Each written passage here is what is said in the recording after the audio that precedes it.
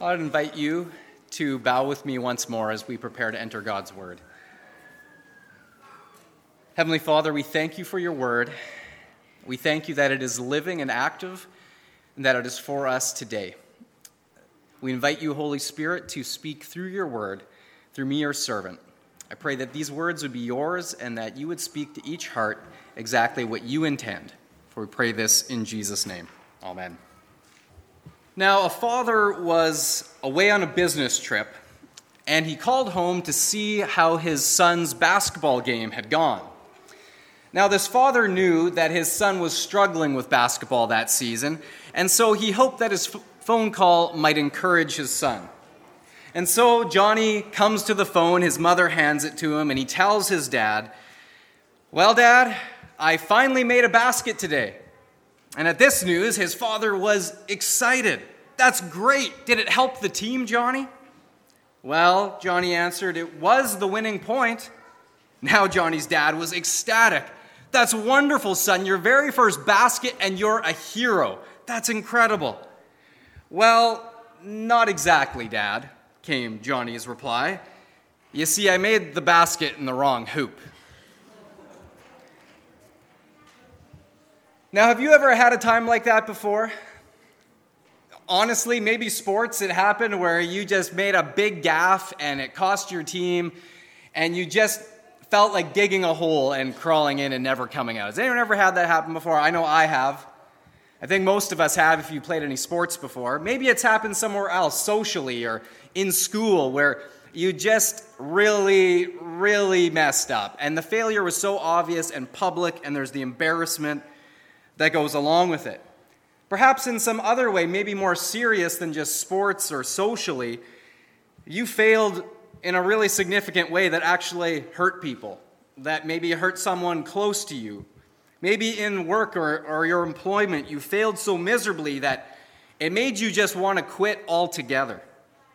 Well, if you've ever felt that way at any point in your life, you can rest assured that there are many others who have felt the same, and in fact, our main character that we've been studying these past weeks knows exactly how that feels, and that is, of course, Joshua. Now, in our last study in Joshua chapter 7, we saw how Achan's critical failure to obey God in regards to the devoted spoils of Jericho. He coveted some of them, he took them, he buried them in his tent, and this great sin that God had forbidden them to do led to Israel's first defeat in battle when they had headed into Canaan. Their first defeat, the deaths of 36 of Israel's soldiers, and it led to subsequently the stoning to death of Achan along with his entire family.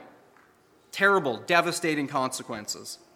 And so now Joshua, as the leader of Israel, he takes this failure personally, and it leaves him deeply discouraged. He's now fearful, and he voices to God back in chapter 7 that he's fearful that the Canaanites would hear of this humiliating defeat and would now band together to come and wipe their name off the face of the earth.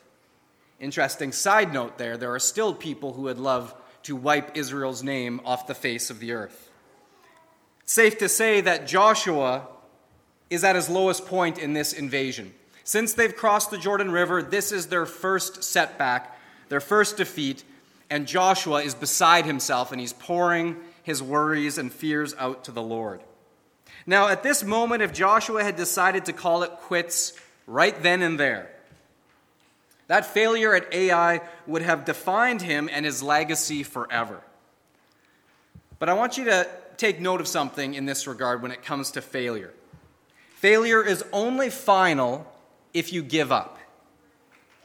During the darkest days of World War II, while the Nazis were sieging the island of Britain with their Luftwaffe attacking every single day and night, during those dark days, Winston Churchill, in one of his famous speeches, said to the nation, "Success is never final.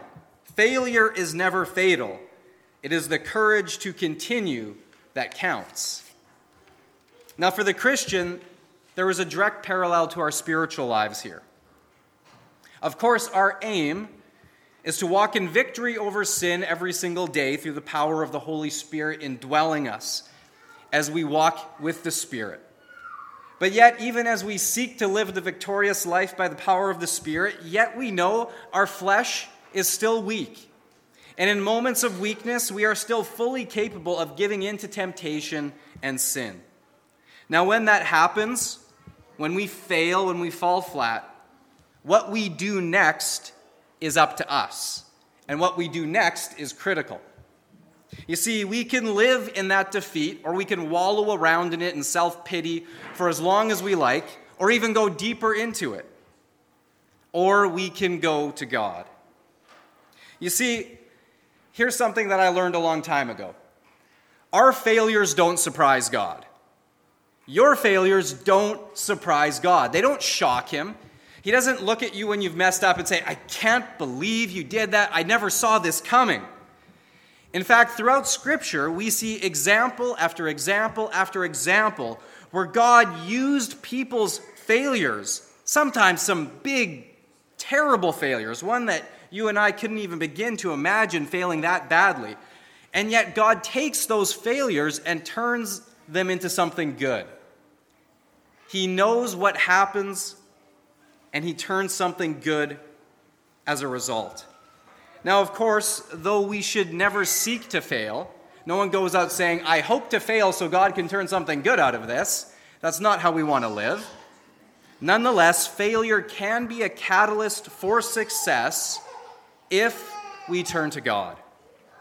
So now from today's text in Joshua chapter 8, I want to point out for us 5 keys to turn failure into victory when we turn to God. 5 keys that can turn even our most devastating failures into triumphs with the Lord. The first key is this, and it's the most obvious. When we fail, we must repent and turn to God. When we fail, we must repent. Now, the Bible makes it abundantly clear that there can be no forgiveness from God without genuine repentance for our sin. Now, to repent is more than just confession. Repent is to make a U-turn away from sin and towards God. Now, in this slide, we see the U-turn sign. Now, the U-turn is, of course, obvious. Most of the time, we see them on Main Street as no U-turns here, right? You're always looking for a place to make a U-turn. Well, when we're going the wrong way, God wants us to make a U-turn. Does anyone have those pesky GPSs where the voice is so politely saying, make a legal U-turn in 500 meters, right? And you just want to shut it off and throw it out the window? Well, when we mess up, when we sin, we are to repent, which means to turn around. Don't keep going in the wrong direction. And this is why the very first word in every sermon ever preached by John the Baptist was this one word, repent. Every sermon John ever preached started with that word. Likewise, Matthew chapter 4, verse 17 tells us that Jesus, his very first sermons were the same as John. He said, repent, for the kingdom of heaven is near. Then later on, we see in the book of Acts, Peter continues in that same mold. Acts 3, verse 19, he says famously, repent then and turn to God, so that your sins may be wiped out and that times of refreshing may come from the Lord. Now, to repent is to turn around, and it's to actively seek to get rid of that sin in our life. So that means not just the sin itself, but the actions that led to that sin, the track that led us that way. We are to avoid that, to make changes, to not go back that way again. And we see very clearly that Joshua did just that with the sin of Achan. He took the Lord's command very seriously, and he purged the camp of Achan's sin, which included Achan himself and his entire family and all that he owned. While that may seem very harsh to us, it is a stark reminder of the seriousness of sin and the consequences of sin, what it deserves. The wages of sin is death. That's not just a metaphor. That is reality. That is what our sin deserves, and in that time and place, Achan got the full penalty that his sin deserved, which was death. It had to be purged from the people in order for them to move forward with a holy God. Quite simply, without that repentance on behalf of the nation, the sin would continue to hold them hostage. and would be a barrier to them being able to have success in taking Canaan. It's like the classic story, you've probably heard some version of it, of the little boy and his sister who went to their grandparents' farm for the summer. Now, while he was there, the little boy started playing with a slingshot, and with that slingshot, he started to hit tin cans and tried to aim for birds and things like that, but he could never hit them. And so he knew he was very unreliable with his slingshot, and so one day, just on a whim, he aimed it at his grandma's goose. And he let it fly, and to his utter astonishment, he hit the goose in the head and knocked it over dead on the spot. Well, he ran over, panicked, and he tries to hide what he has done. He covers it over with leaves, and he looks around and he thinks he's gotten away with it. But then, coming around the corner of the barn, there is his sister. She's watched the whole thing, and she says to him, "You killed Grandma's goose, and I'm going to tell her." "No, don't," he replied frantically. "Well," she says, "here's the deal. I won't tell if you do whatever I say the rest of the summer." Well, the boy had no choice. He quickly agreed, and she proceeded to make his life miserable. He did all her chores, and at nighttime, she would get his dessert. It was brutal. And finally, after weeks of this, he just couldn't take it anymore, and he cracked. He flung himself on his grandma's lap, and in tears, he said, "I'm so sorry. I killed your goose with my slingshot." "Oh, I know," came Grandma's reply. The boy was shocked. How did you know?" "Well, I watched the whole thing through the window," came her reply. As this registered on him, he finally asked her, "Then why didn't you tell me?" And the grandma replied softly, "Because I was waiting for you to come and tell me." You see, we don't confess our sins in order to inform God of what we did. God already knows. God knows everything. He knows even our inner thoughts, the meditations of our hearts. He knows all about them. But until we confess and repent, our sin holds us captive just as certainly as that sister made a slave of her brother. But thankfully, when we come to that point where we just can't take it anymore, we confess, we repent, it is God's desire to graciously forgive and restore through Christ and what he has done for us. 1 John 1:9, if we confess our sins, he is faithful and just to forgive us our sins and to cleanse us from all unrighteousness. That is a promise that we can count upon. So number one, we must repent. There's no moving forward without it. Number two, the second key, remember that no matter how bad our failure, God never leaves nor forsakes his children. No matter how bad we mess up, God doesn't bail on us. He is still with us. Joshua chapter 8 and verse 1. Then the Lord said to Joshua, "Do not be afraid, do not be discouraged." Now, do those words sound familiar to you at all? You see, after we have sinned, the devil loves to come alongside and to whisper in our ear, "You messed up big time. You're a failure. God could never use you again. In fact, God wants nothing to do with you now." However, God knew Joshua's dark thoughts, and so he specifically reminded Joshua of his original promise to him back in Joshua chapter 1, verse 9. "Do not be terrified, do not be discouraged, for the Lord your God will be with you wherever you go." Now, I'm sure in this moment that Joshua was never more insecure of himself or his leadership. Right then, it was the first test where Moses is gone, and it's all on him, and he's shaking in his sandals. What's going to happen? Am I going to be responsible for the demise of the people? And this is exactly why in that moment, he needed to be reminded that God was still with him, and he wasn't going anywhere. Despite the failure, God was with Joshua, helping give him the courage to face the consequences, do what needed to be done to repent in order to move forward, and then have that courage to step forward with the mission that God had given him. So remember, no matter how bad you think you've messed up, God isn't going anywhere, so long as we do number one, which is repent and turn to God so that we can restore that right relationship. The third key is another very simple, straightforward sort of a thing that many of us know but are not as good at doing. And that is, we need to learn not to repeat the same mistakes. There's an old saying by George Santayana that goes, "Those who do not learn from history are doomed to repeat it." Those who do not learn from history are doomed to repeat it. Now let's look again at Joshua chapter 8, verse 1 as it continues with the Lord's instructions. He says to Joshua, "Take the whole army with you and go up and attack Ai."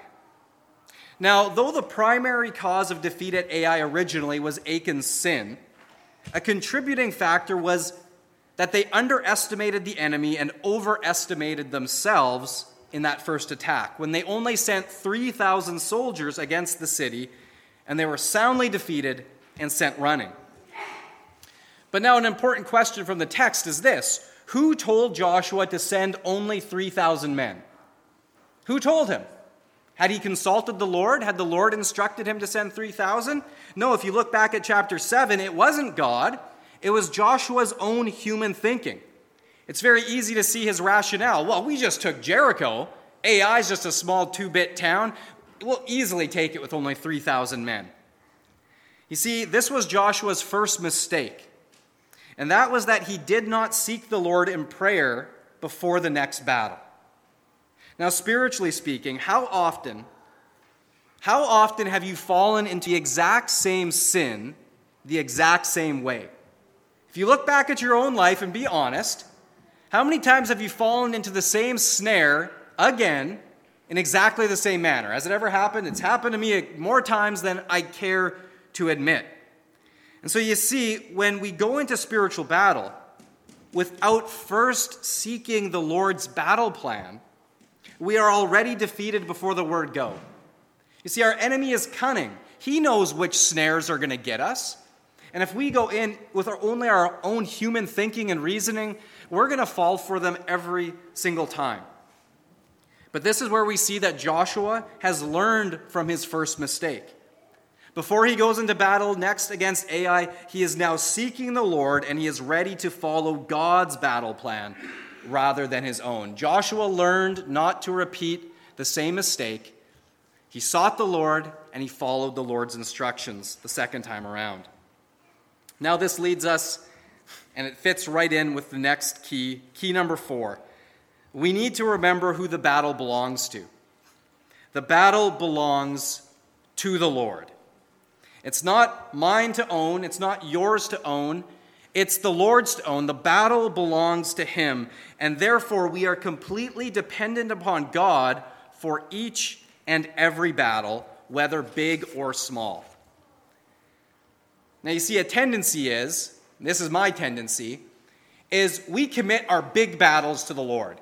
So for instance, Joshua, Jericho, that was a big battle. He's seeking the Lord in prayer. He's praying about it. He's looking for the Lord to intervene. He knows he can't do it on his own. But then the very next battle seems small. Hey, I got this one. I don't need the Lord's help. I don't even need to pray. I'll just send 3,000 guys up and we'll do this. And you see, we need to guard against that. Every battle is the Lord's battle. Whether we think it's a big battle or just a small one, we need to commit it to the Lord in prayer. Let's continue in verses 1 to 2. The Lord continues with his instructions to Joshua. He says, "For I have delivered into your hands the king of Ai, his people, his city, and his land. You shall do to Ai and its kings as you did to Jericho and its king, except that you may carry off their plunder and livestock for yourselves. Set an ambush behind the city." Now, one thing that he needed to understand crystal clear is that they needed God's power even for taking the small city of Ai. For you see, with the power of God, even mighty Jericho could be taken. But without the power of God, even the small Ai could not be taken. You see, for Joshua then and for us today, no matter the size of the battle, we are utterly dependent on God's power for any success. This applies to every sphere of our lives, from our relationships with our children, our wife, our co-workers, you name it. Whatever is going on, we need the Lord. Trying to do it on our own is a sure recipe for failure. And now we move on to key number 5. Remember that God can transform our past failures into future victories. Now, there's no erasing the consequences of failure. The fact was that 36 men, plus Achan and his family, had lost their lives in the humiliating defeat at Ai. But what I think is amazing in this story is that God used that previous defeat as a springboard for future victory. In verses 4-7, Joshua tells his men the Lord's battle plan. He says to them, "Listen carefully. You are to set an ambush behind the city. Don't go very far from it. All of you, be on the alert. I and all those with me will advance on the city, and when the men come out against us as they did before, we will flee from them. They will pursue us until we have lured them away from the city, for they will say, 'They are running away from us just as they did before.' So when we flee from them, you are to rise up from ambush and take the city. The Lord your God will give it into your hand." And so here we see a classic strategy, a battle plan. One laid out by the Lord, which utilizes the Israelites' previous defeat to their advantage by deceiving the enemy and luring them into a trap. You see, God is even able to use our past failures to turn them into future victories. Now, that doesn't mean that we can avoid all of the consequences of our failures, just as Israel did. 36 choice warriors lost their lives because of it. But God changed all of that for the nation of Israel, and he can do it for us as well. In verses 14-22, it tells us how the plan worked out perfectly. Now, this slide is a little bit confusing, so I'm going to walk through it for you. Here's how the battle goes. Now, here on number 1, we have Joshua's forces advancing towards the city, setting up camp across from Ai. They see them across here, and so what happens next? Number 2, they don't know that Joshua has an ambush force set up on the west side of the city that snuck in during the night. Then they make a show of their coming to attack. Number 4, they come out from the city to meet them in battle, and Joshua and his forces make a hasty retreat, starting to head back this way. Now, of course, they say they're running just like last time. Send everyone out. And so this force continues to pursue. Number 5, we see the rest of the forces of Ai. Everyone says, hey, we're going to run them down. We're going to cut them down. It's going to be a great slaughter. They leave the city unguarded. And here, number 6, the ambush force moves in. They take the city. They seize it. And this is the critical point of the battle. For the signal for this was over here, Joshua raised his javelin. The men take the city.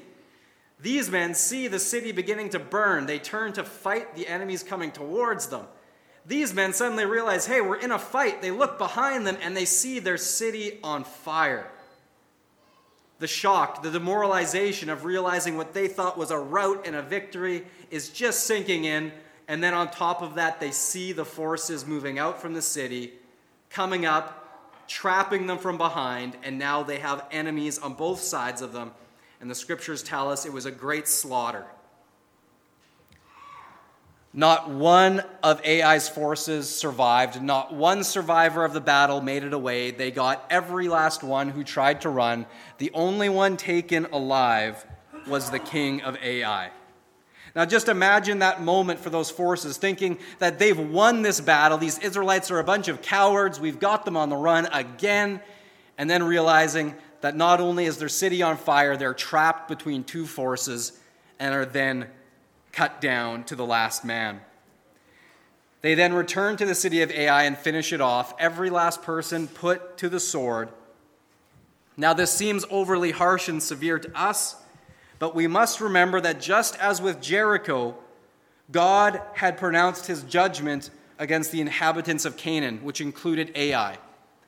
They had turned against God. They were wicked in his sight. They had turned to idolatry and every kind of carnal inclinations. And so God had pronounced his judgment against them, and he was using Joshua as the agent of his judgment against the people.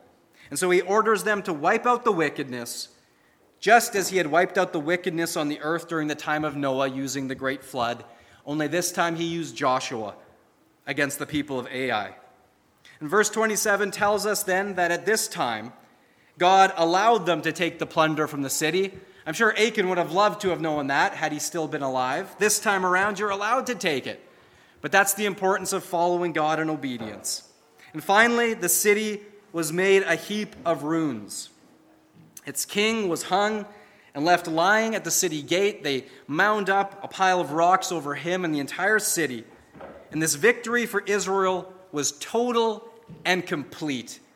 And what I find fascinating is that in the previous battle, they recorded that 36 soldiers had been killed, yet in this battle, it doesn't record a single casualty, which leads me to believe they didn't take any.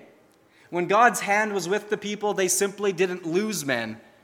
The victory was that complete and that devastating for their enemies. God had transformed the very site of Israel's past failure into a memorial of God's complete triumph over their enemies. You see, God wasn't finished with Israel or Joshua because of one failure. And thankfully, no matter how miserably you may have failed in the past, or maybe will yet fail in the future, God has not and will not give up on you.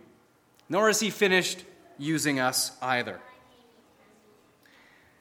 I'd like to conclude today with a true story told of a time when New York City Corp Tower was completed in 1977. It was the 7th tallest building in the world, and it was hailed for its technical elegance and singular grace. This marvelous tower, when it was completed, was especially notable for its sleek aluminum sides and its provocative slash-topped design. Its designer and chief architect was a man named William J. LeMessier, who shortly after the tower's completion was elected into the National Academy of Engineering. But just 1 year after the tower's opening, as the result of some questions from one of his engineering students, LeMessier reassessed his calculations and he came to a frightening realization. His tower had a fatal flaw. You see, the problem was that during construction, without LeMessier's approval, the joints in the steel superstructure had not been welded but bolted together. Now, bolting the joints together was a common and acceptable practice, but it's not as strong as welding them together, which is what his calculations had included. And what made this a critical problem was that in LeMessier's original calculations, he had not taken into account the extra force put on the building from non-perpendicular winds, which were many times more powerful than what he had anticipated. He then calculated that the joint most vulnerable to such winds was on, of course, the 13th floor. If that single joint were to give in to the pressure and give way, that whole building would collapse in on itself as easily and quickly as someone could crush an empty aluminum can in their hand, just like that. He then talked with meteorologists, and he learned, to his horror, that the winds required to buckle that 13th floor joint would come on average every 16 years. So this wasn't some obscure remote possibility, it was very real. Every 16 years, a wind would come strong enough to buckle his building. And his immense failure simply horrified him. This is a multi-million-dollar, hundreds of millions of dollars invested in this building. How could he have made such a colossal mistake? LeMessier weighed his options. If he blew the whistle on himself, he knew he faced inevitable lawsuits, professional humiliation, and probably bankruptcy. He could also just stay silent and hope for the best. But the lives of everyone who set foot in that tower were at stake, and he knew it was his fault. At his darkest moment, he even considered taking his own life. But finally, after much painful soul-searching, he did the only thing he knew that was right. He informed all concerned of the fatal flaw, and he took full responsibility. City and corporate leaders received the news in a professional manner, and soon plans were drawn up to strengthen the joints by welding steel plates to them. When the work was completed some 3 months later, the building was then calculated to be strong enough to withstand winds greater than any ever recorded in the entire region. In fact, to this day, it is now considered one of the safest towers ever built. Yet the repairs cost millions of dollars. But despite his fears, Le Messier's career and reputation were not destroyed, but in fact enhanced. Had he remained silent or taken his own life, his failure would have forever defined him and his legacy. However, because of his courage to accept responsibility and to move forward, in the end, it was William J. Le Messier's greatest failure that became the catalyst for what he is most remembered for and celebrated today. One engineer later commended Le Messier for being a man who had the courage to say, "I got a problem, I made the problem, now let's fix the problem." And in 2004, just before his death, Le Messier was elevated to National Honor Member of Chi Epsilon, the National Civil Engineering Honor Society for Lifetime Achievement. But even more importantly than the accolades and the awards, his story is still used in universities and colleges today as an ethical case study of doing what's right, even when it could cost you everything. You see, my friends, from Adam and Eve's original failure, the great failure in the Garden of Eden, and on down the line, Abraham, Moses, Joshua, David, Peter, and Paul, right up until us today, God is a specialist in turning what we see as failures into stunning victories, and none greater than the cross of Jesus Christ. In that moment, the world saw a failed prophet, a failed rabbi, whose teaching was too radical, which led to his own early death and execution. His disciples believed it. Jesus had failed. He was not the Messiah they thought he was. And yet there on that cross of humiliation, God took that moment of shame and turned it into the symbol of triumph that we as Christians have stood under to this very day, the cross of Christ. It is God's victory over sin, death, and Satan once for all. God is a specialist in turning what look like failures into triumph and victory. And so today, be encouraged that whether you are facing some failure today or perhaps in the future, remember these 5 keys from the story of Joshua. When we fail, remember, we must turn to God in repentance. Secondly, we need to remember that no matter how bad our failure, God does not forsake his children. Thirdly, we need to learn not to repeat the same mistakes. Fourth, we need to remember that the battle belongs to the Lord, and so commit each battle to the Lord. And number 5, remember that God can transform our past failures into future victories by his incredible providential power, wisdom, and grace. Amen. Heavenly Father, we worship you this morning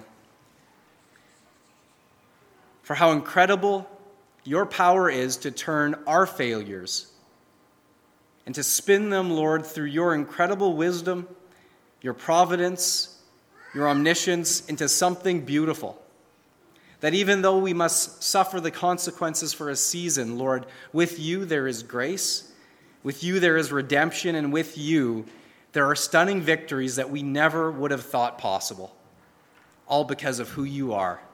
And so we thank you, Lord, today, that no matter what we are facing, whether our failure or someone else's that's got us down, when we commit our way to you, when we repent what we need to repent of, we seek your direction, you will guide us forward, and you can turn even what seems to be our greatest moment of failure into a moment of triumph and victory because of you.